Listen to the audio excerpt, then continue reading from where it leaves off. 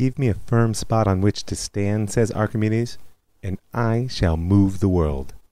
Now I have the great merit of standing here in the land Israel as I'm speaking to you, and I'm definitely looking to move you wherever you are, because I'm Rav Mike Foyer, and this is the Jewish Story. Episode 21, The Awakening. So things are starting to happen. A people whose national consciousness has been sleeping is beginning to shake and stir. Now, I don't want to fall too far into the classic Zionist rhetoric that negates any sense whatsoever of nationhood amongst the Jews before the first Zionist conference in 1897. But nevertheless, the spirit of the Maccabees begins to awake now in our story. That strange and powerful notion that Am Yisrael must have sovereignty over particular geography in order to fulfill our destiny. And this awakening in Am Yisrael, slow process though it will be as we see in the coming episodes, begins in the context of a much larger coming to consciousness of the entire globe. Because the late 19th century can honestly be labeled as the opening phase of awareness of a global world. You know, I'll give you an example. It may sound a little strange, but it's quite demonstrative. There are some who claim that the explosion of Mount Krakatoa in 1883, a massive volcano in the Sunda Straits, was actually the first global event. Now, aside from the fact that it was the loudest sound ever heard, just imagine an explosion in New Jersey that you could hear in California. And the fantastic sunsets, which resulted from the dust thrown up in the atmosphere by the explosion, noted in countries across the world. The pressure wave was recorded by amateur meteorologists on barometers around the globe.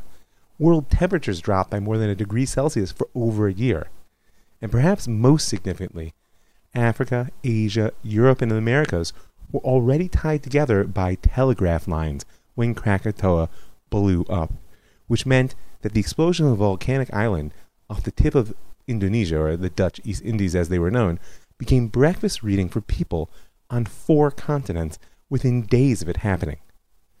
So, aside from the exciting nature of the story, and I have to admit, I find it fascinating, go look it up, it's that geology background in me, Krakatoa demonstrates how, by the 1880s, the world is progressively being tied together in an unprecedented fashion by transportation and communication technology. It's a global consciousness that's awakening, or at least a consciousness that we all live on the same globe, because the liberal, humanist, environmental connotations that I associate with global consciousness in our day are not exactly part of the 19th century discourse.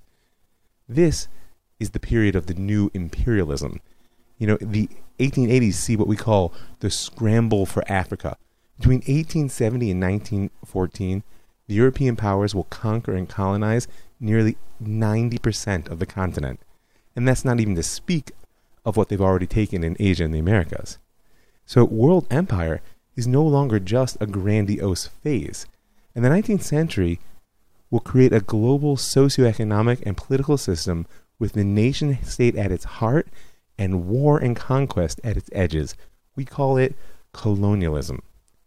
And furthermore, the nationalist cosmopolitan tension that we've identified within Am Yisrael and is really reflective of the world as a whole is not going to disappear, certainly not on the European continent, whatever the armies may be doing overseas.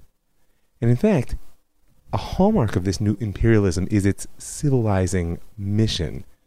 Because aside from the desire for wealth and wanderlust, the Spanish and Portuguese conquests that we touched on in early modernity were driven by a Christianizing mission.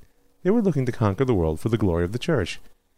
In our century, the European powers will see this Christian message through a social Darwinist lens. They see themselves as the bearers of more evolved civilizations, whose right and duty is to bring order to the world, no matter what cost the world has to bear in the process.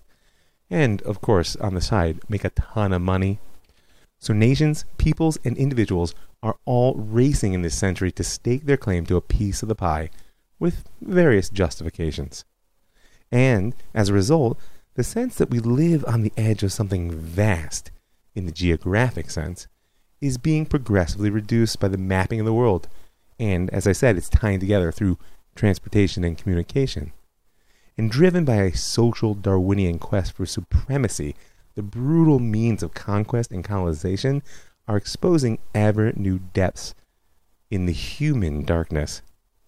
And lo and behold, at the same time that this darkness is rising, but science seems like it might finally destroy mystery from the map, a Viennese Jew awakens the world to a whole new mystery. Now, I'm not speaking about Theodore Herzl, though we'll come to him. Rather, I'm referring to his one-time Vienna neighbor, Sigmund Freud. You know, in another context, I can make an argument that the physics, the metaphysics, and the psychology of the world in which we live were shaped by three Jews. That would be Einstein, Marx, and Freud. But for now, I can certainly say that Freud was one of the most influential Jews of modern Western culture.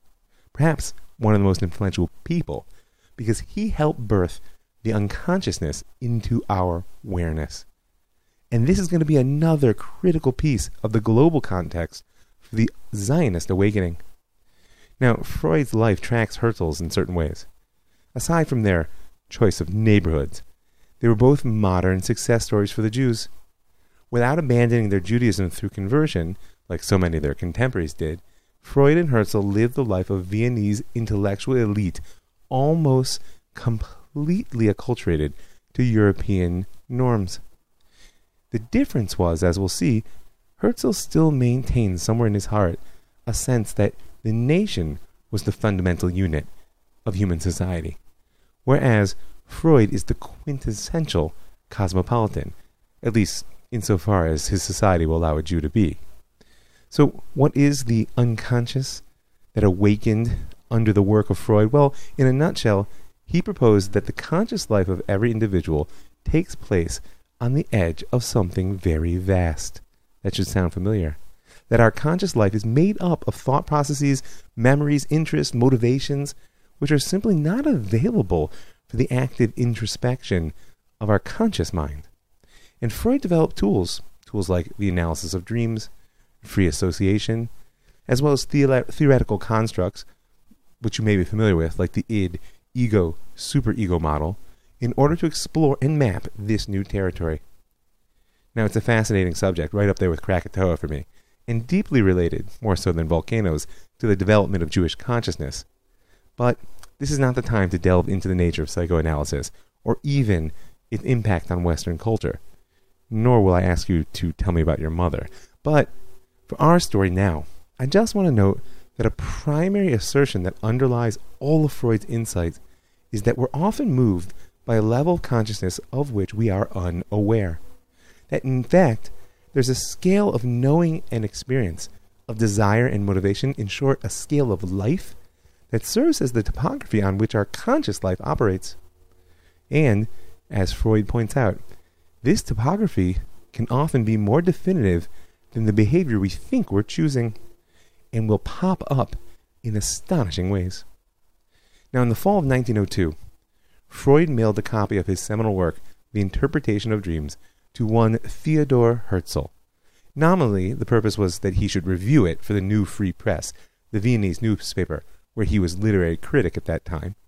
But at the end of the letter he sent along with the book, Freud took the time to express his personal regard for Herzl.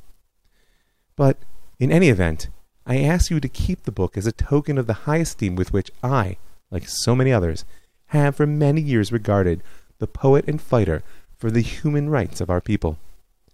Now, this was 1902, already 6 years after the first Zionist conference, which made Herzl a world figure, and which we will discuss, if not in this episode, then in the next. But Freud was no simple nationalist. What was it that caused him to admire Herzl so? In 1894, Freud saw a production of Herzl's play The New Ghetto, and it must have struck a chord in his Jewish heart, because in the interpretation of dreams, he actually relates a dream of his own that was instigated by the play.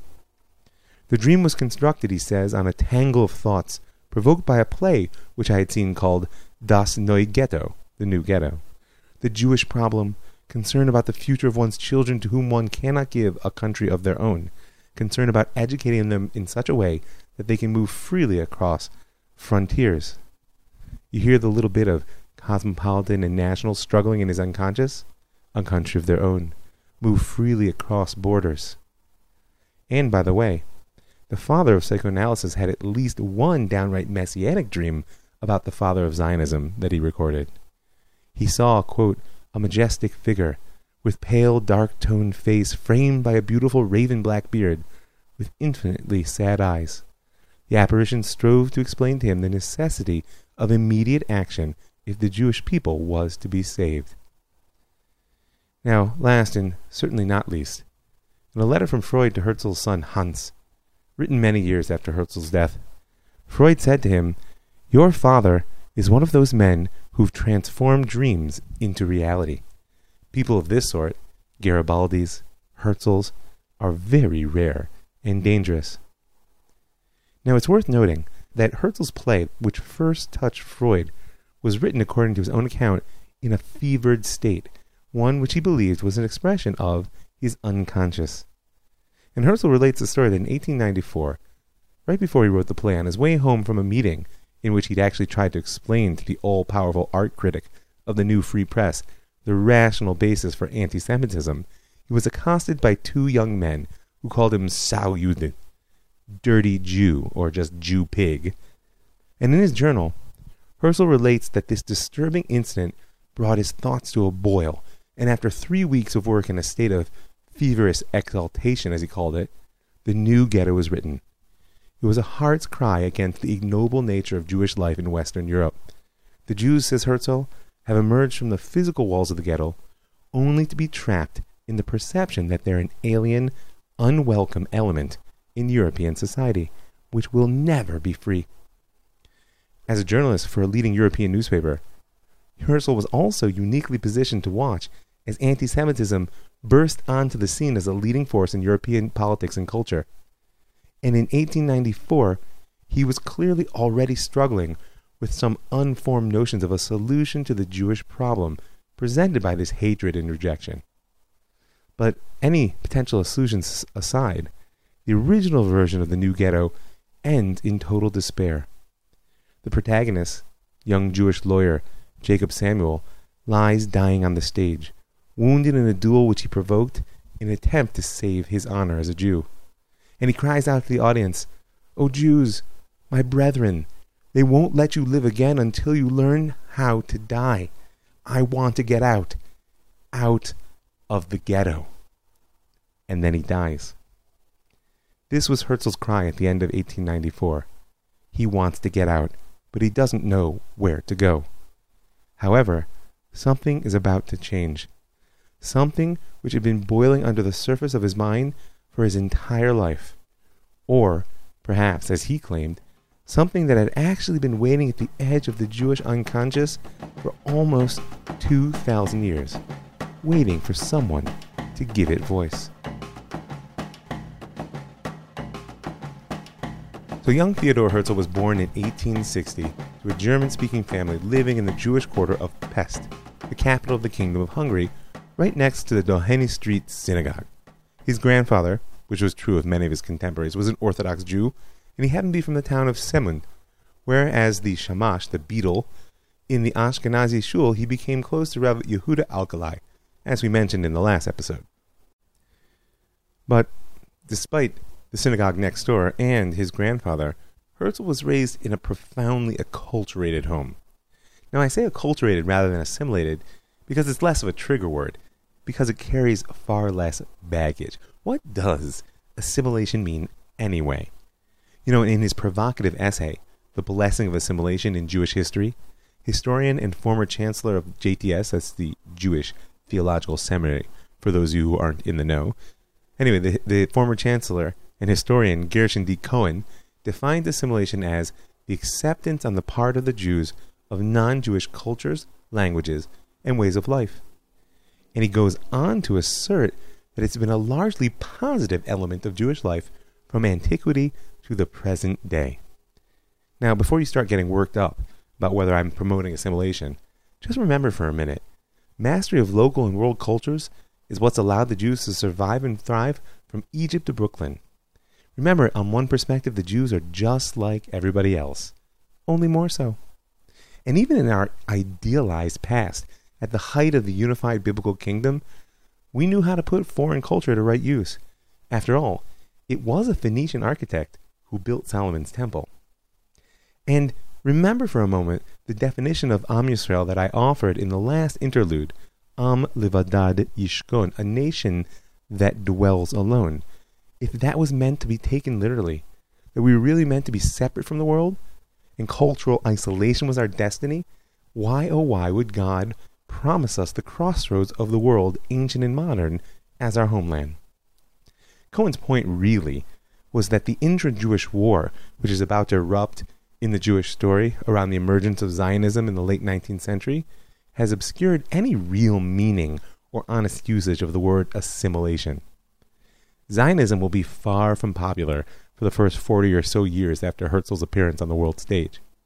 And its rejection by mainstream communal leadership, and the bulk of Jews, frankly, the total opposition to the nationalist product, will cause the Zionists to accuse Jews of every stripe, Reform, Conservative, Orthodox, of being assimilated because they've given up on their national identity and are committed to being French, Germans, and Dutch of the Jewish faith. As Chaim Weizmann, future first president of the State of Israel, and we'll discuss him in his context in a coming episode, as he records about his religious education, the head of the school was a Dr. Barnes, a man who in his own way was even more bewildering to me than the German Gentiles. He was pious in the extreme of the old Frankfurt Jewish type of orthodoxy, but Dr. Barnes was completely assimilated and described himself as a German of the Mosaic persuasion. Just imagine that, calling someone who was pious in the extreme of orthodoxy, nevertheless assimilated because he was a German of the Mosaic persuasion. Now, the religious in their turn will point the assimilationist finger at the secular and sometimes anti-religious Zionists, claiming that their goal was not to fulfill Jewish destiny, but rather to create a state of Hebrew-speaking Goyim. Now, we'll see plenty of that as we move on. But for now, just know that by the time the 20th century gets underway, the word assimilation has become a stick that we could hit each other with.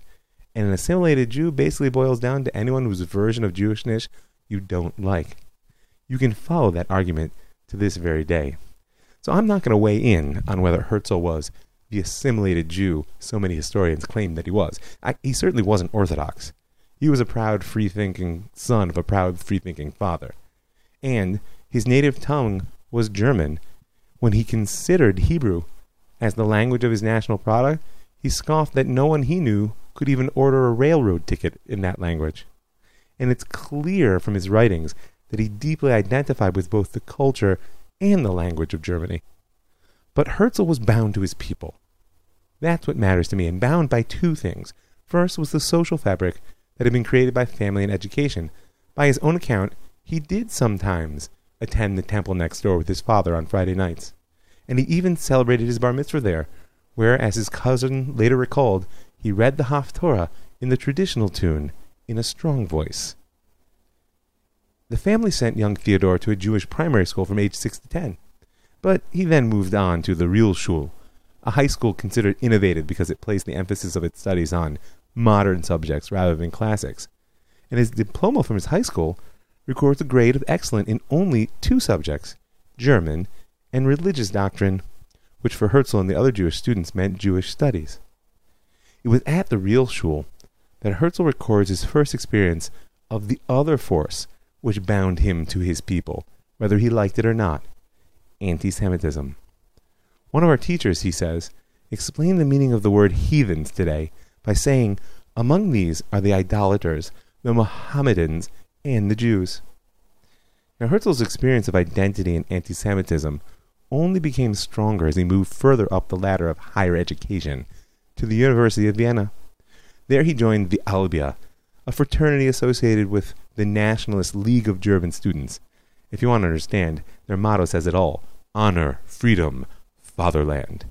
His brothers gave him the somewhat mocking name of Tancred, who was the Crusader hero that conquered Jerusalem. And as he was studying law and delving into the student life of his fellow German speakers, Herzl encountered Eugene Düring's book, The Jewish Problem as a problem of race, morals, and culture. Now, I hope you recall from episode 20, Dühring was that German philosopher and professor at the University of Berlin who called the Jews the most vicious minting of the entire Semitic race, and came to the conclusion that the solution to the Jewish problem was the elimination of the false idea of tolerance of the Jews. And in his diary, Herzl recorded his horror that such ideas had gained legitimacy amongst the intellectual elite.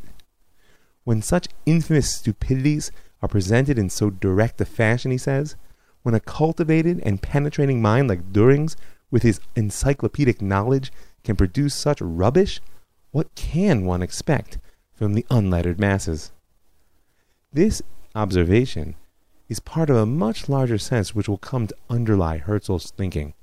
And as he moves closer to his own solution to the Jewish question, Herzl will become progressively convinced that a catastrophe is brewing for the Jews of Europe.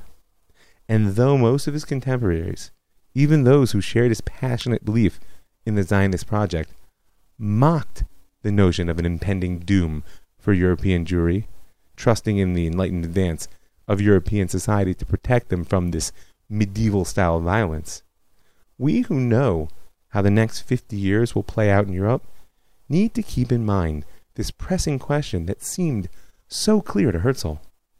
How is it that Western European thinking on the Jewish question moved from emancipation to elimination in less than 100 years?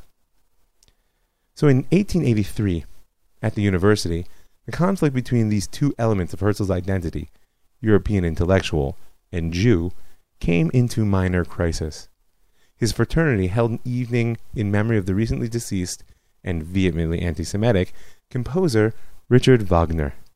And one of the leaders of the fraternity took the opportunity of the crowd to speak out violently against the Jews, and the entire evening became an anti-Semitic rally, something that was becoming increasingly common amongst the German-speaking student nationalists. Now, not only did Herzl fail to attend the night, the next day when he heard of what had happened, he resigned the fraternity in protest. He alone, even amongst the other Jewish members. But Theodore did not give up on the German culture or the states that embodied it. After graduating with his law degree, he sought employment in public service in Vienna and Salzburg. But it became quickly clear that the career path in public service was very limited for a Jew, and so he turned to journalism.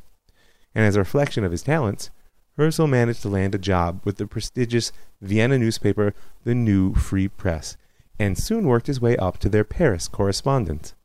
He was a competent journalist, but any fame he gained was as the author of short literary pieces, sketches on art and culture, and really anything which was the talk of the town. And it was as the Paris correspondent for the New Free Press that Herzl covered the Dreyfus trial. So the standard myth is Theodore Herzl was an assimilated Viennese Jew of the complete kind, someone lacking in any awareness of his Jewish identity, much less any knowledge of what it meant. And as Paris correspondent for the New Free Press, eventually as literary critic, he had reached the summit of acculturation. I mean, after all, he was writing German language, cultural commentary, and gaining popularity for it. And then came the Dreyfus affair, which fell on him like a bolt from the blue. The story goes that the upwelling of anti-Semitism he witnessed, at the heart of the first country you will call to grant the Jews citizenship, so shook Herzl that he awakened to the Jewish problem, and through it, to his own identity as a Jew. And this story, from assimilationist to nationalist, has become a linchpin of Zionist historiography. It's critical in many minds to set up Herzl as having no Jewish identity, no knowledge, no connection to, or even care for Jewish tradition before the Dreyfus trial. And that's because Herzl's persona as a secular cosmopolitan plays an important role today in the battle over the nature of the state of Israel. Is it a Jewish state, or simply a state of the Jews? Now, more about that later on. But for now, we've already seen that the portrayal of Herzl as completely secular and happily assimilated, lacking any Jewish identity before 1894, is just patently false. Not only did Herzl have a personal connection to the rhythm of Jewish ritual through his grandfather and his primary education, we saw an action of real consciousness and identification in his resignation from his fraternity over its anti-Semitism, something, remember, that his Jewish compatriots did not feel compelled to do.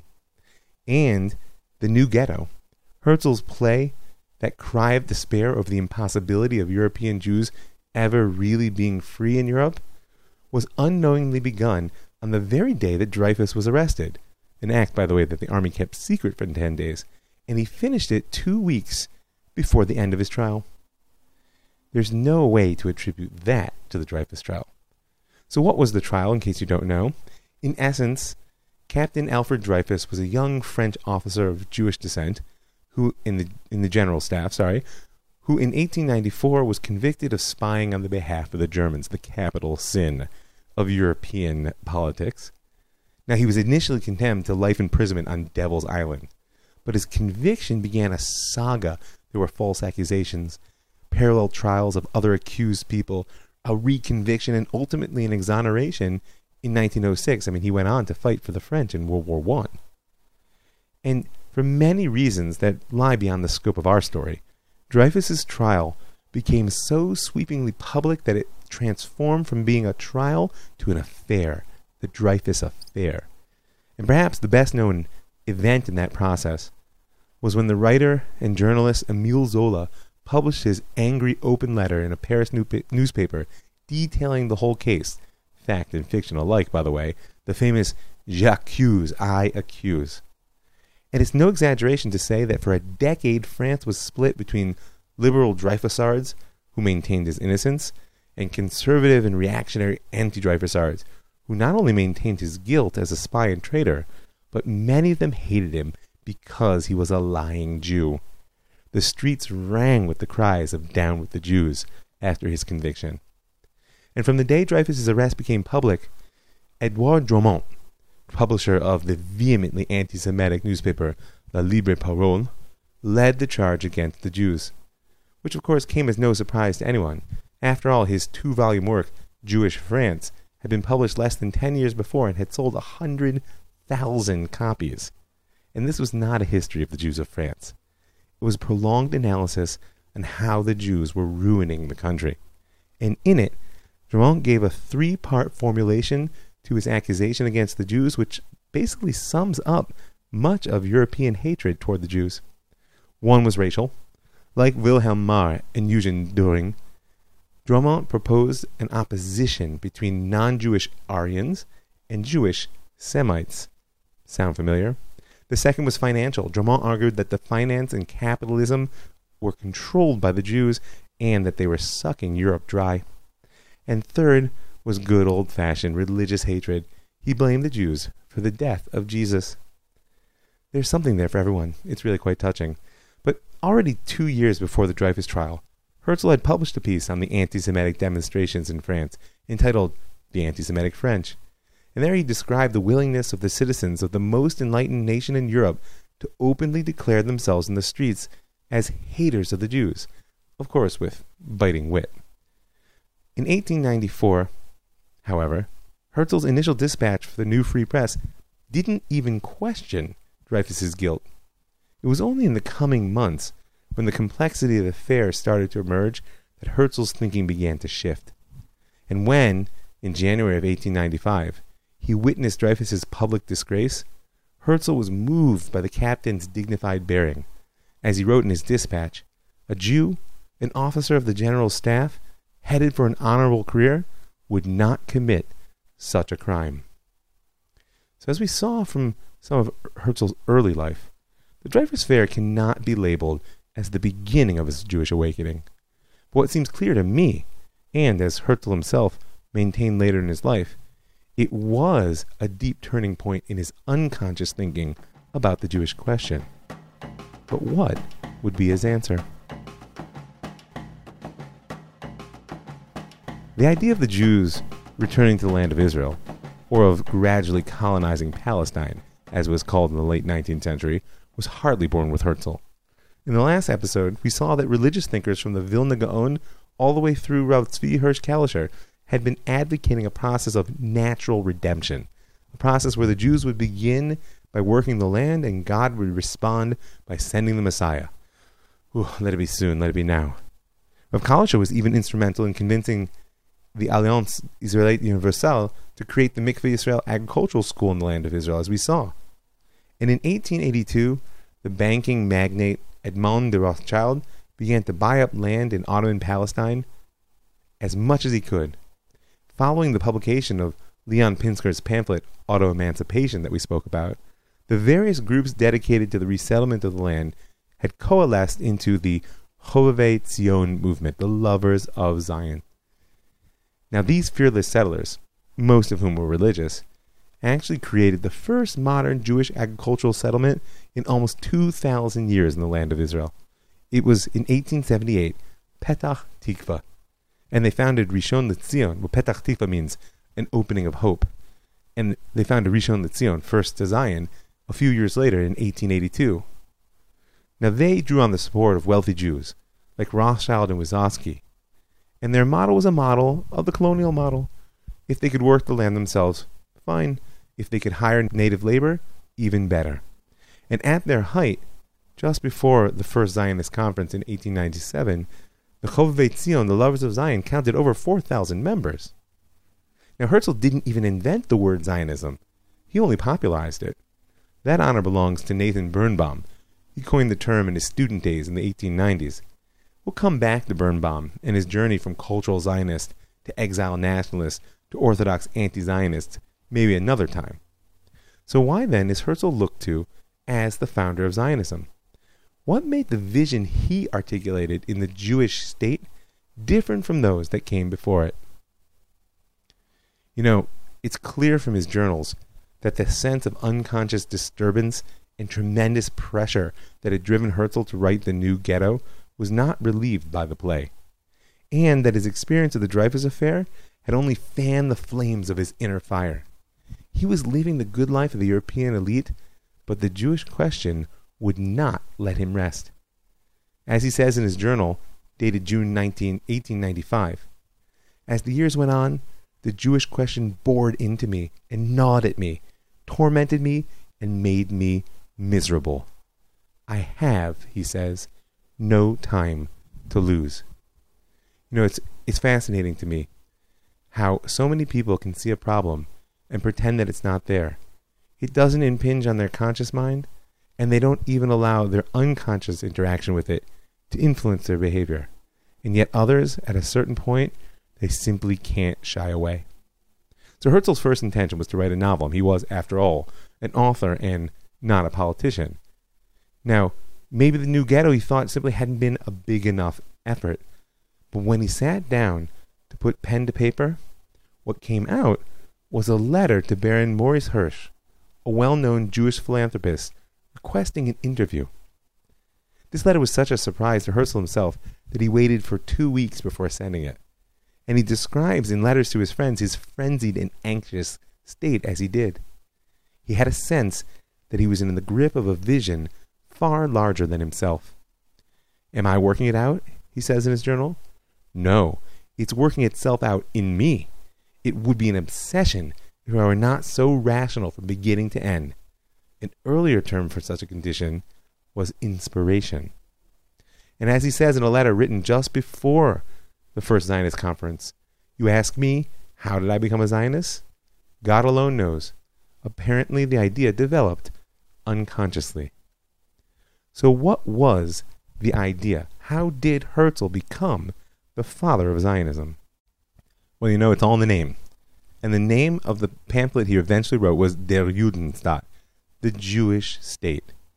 What made Herzl unique amongst the early Zionist thinkers was that he was the first to express the Jewish question as an international problem whose solution could only be found on the national scale. Herzl dismissed the piecemeal approach to solving the Jewish problem. Over the previous decade, he'd considered and rejected every solution he knew, ranging from mass conversion to Christianity to slow colonization of Palestine. And finally, in France, he'd witnessed the futility of trying to combat anti-Semitism on its native soil. Therefore, he came to what he saw as the obvious, oldest, and really only conclusion. It was time for the Jews to go home. and to go home not as a trickle, sneaking in under the wire, but en masse. It was to be, as he himself described it, a new exodus, except this time we would leave Europe rather than Egypt.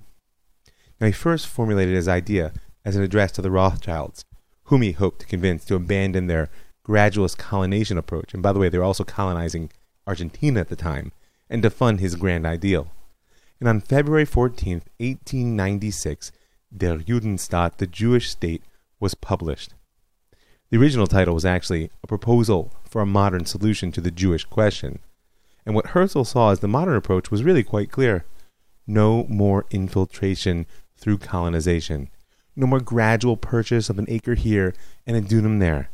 The Jewish people must form a unified organization which could speak to each other and then speak on their behalf to the world powers and negotiate the return of their stolen patrimony. Just hear the opening line. The idea which I have developed in this pamphlet is a very old one. It is the restoration of the Jewish state. And the plan, as he says, in its essence is perfectly simple. Let the sovereignty be granted us over a portion of the globe large enough to satisfy the rightful requirements of a nation. The rest we shall manage for ourselves. He looked to the nations of the world to return our sovereignty. And Herzl goes on to point out that the creation of a new state is hardly a ridiculous or impossible notion in his day. It was happening, frankly, all over. As we noted in the introduction, this is an era where the whole world is being divided up, and it's significant to note that many of the colonies that were conquered and divided up during this scramble for Africa and the conquest of Asia received their independence as nation-states following World War II. But why, if this was such an old ideal, did Herzl think the time was ripe now for its realization? Well, he gives a pretty blunt answer just a few lines later. Every idea depends on its propelling force. And what is that force for us? The misery of the Jews. You know, the pamphlet goes on at length to describe that misery and the anti-Semitism behind it.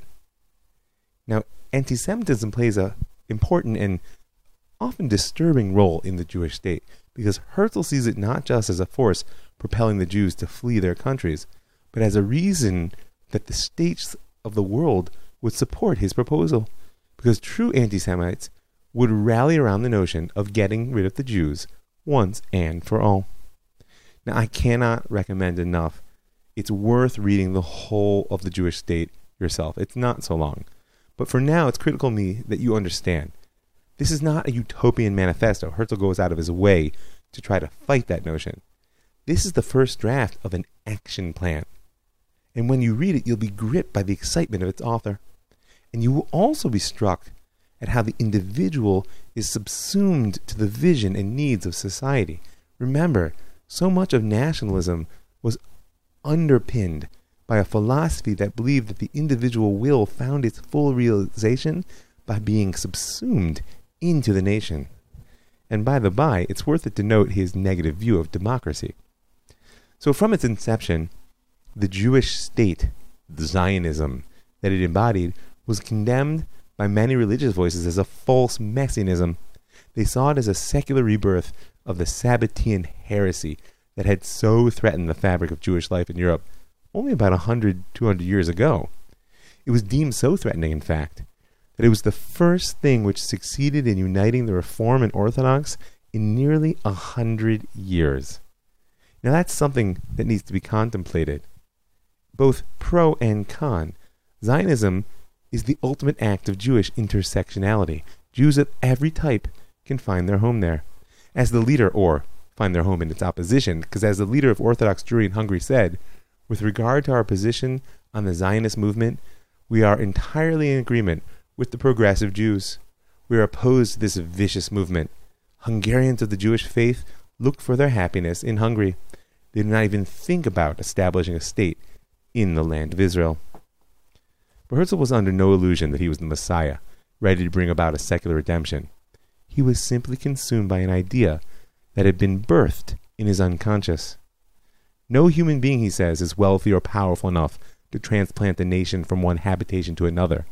An idea alone could achieve that, and this idea of a state may have the requisite power to do so. Next year in Jerusalem is our old phrase. It's now a question of showing that the dream can be converted into reality. And Herzl was well aware that his simple solution to the Jewish question would not be well received. And he understood why. I'm fully aware, he says, that reason alone will not suffice. Old prisoners do not willingly leave their cells. We shall see whether the youth whom we need are at our command, the youth who irresistibly draw on the old, carry them forward on strong arms, and transform rational motives into enthusiasm.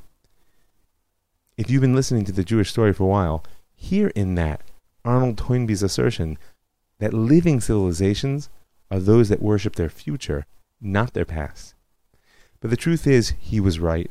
Every element of established Jewish society expressed shock and horror at his absurd idea, his mad notion. Some feared that it would give fuel to the anti-Semitic accusations against the Jews. He was putting tools in the hands of those that wanted to eliminate us. Others believed that a state as a goal was a pipe dream, which would distract from the gradual approach, the ground-based approach of colonization. Still others claimed that cultural or religious awakening must precede any national rebirth. And finally, there was even a scientific demographic opposition to the Jewish state. Simon Dubnow, famed historian and ultimately advocate of a national autonomy for the Jews within the Russian Empire as a solution to the Jewish question, put it this way: even if 1,000 Jews a year moved to Palestine, a number that he felt was absurdly high, the number would only reach 500,000 by the year 2000. That would leave the problems of the vast majority of world Jewry unaddressed, he says, and therefore make Zionism itself an immoral solution to the Jewish question. Oh, how wrong he was. And it's worth noting, by the way, that there was a professor of statistics at the Hebrew University who made the exact same argument to Ben-Gurion when arguing against the Declaration of Independence in 1948. We're pushing 7 million now, only 70 years later. After all, if you will it, it is no dream. So we'll touch more on these conflicts in coming episodes because they will make up the substance of the Zionist movement. For now, just know that Herzl changed the scale on which the Jewish question would be considered, and the very opposition he evoked is an indication of the power of that shift. And we're going to follow his globe-trotting pursuit of international support in the coming episode. But let's give him this moment. It depends on the Jews themselves whether this political pamphlet remains for the present a political romance. If the present generation is too dull to understand it rightly, a future, finer and better generation will arise to understand it. The Jews who wish for a state shall have it, and they will deserve to have it. You know, it's a bit of a cliche to say that the line between genius and madness and prophecy is notoriously thin, and Herzl was really seen as all three. Friedrich Schiff, fellow journalist and Herzl's close friend, was actually the first person to whom Herzl read the draft of what eventually became the Jewish state, and this is how he described his experience. While he read, I watched his drawn face and noted his trembling voice and the strange ideas he was expounding. From this I concluded without hesitation, he is ill, he has lost his mind.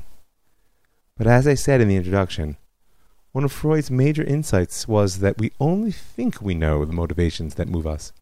In reality, there are always deeper drivers and wills than those that are found in the conscious mind. And I want to take a minute in the closing to speak a little bit about the processes unfolding that will find their voice in Herzl's movement.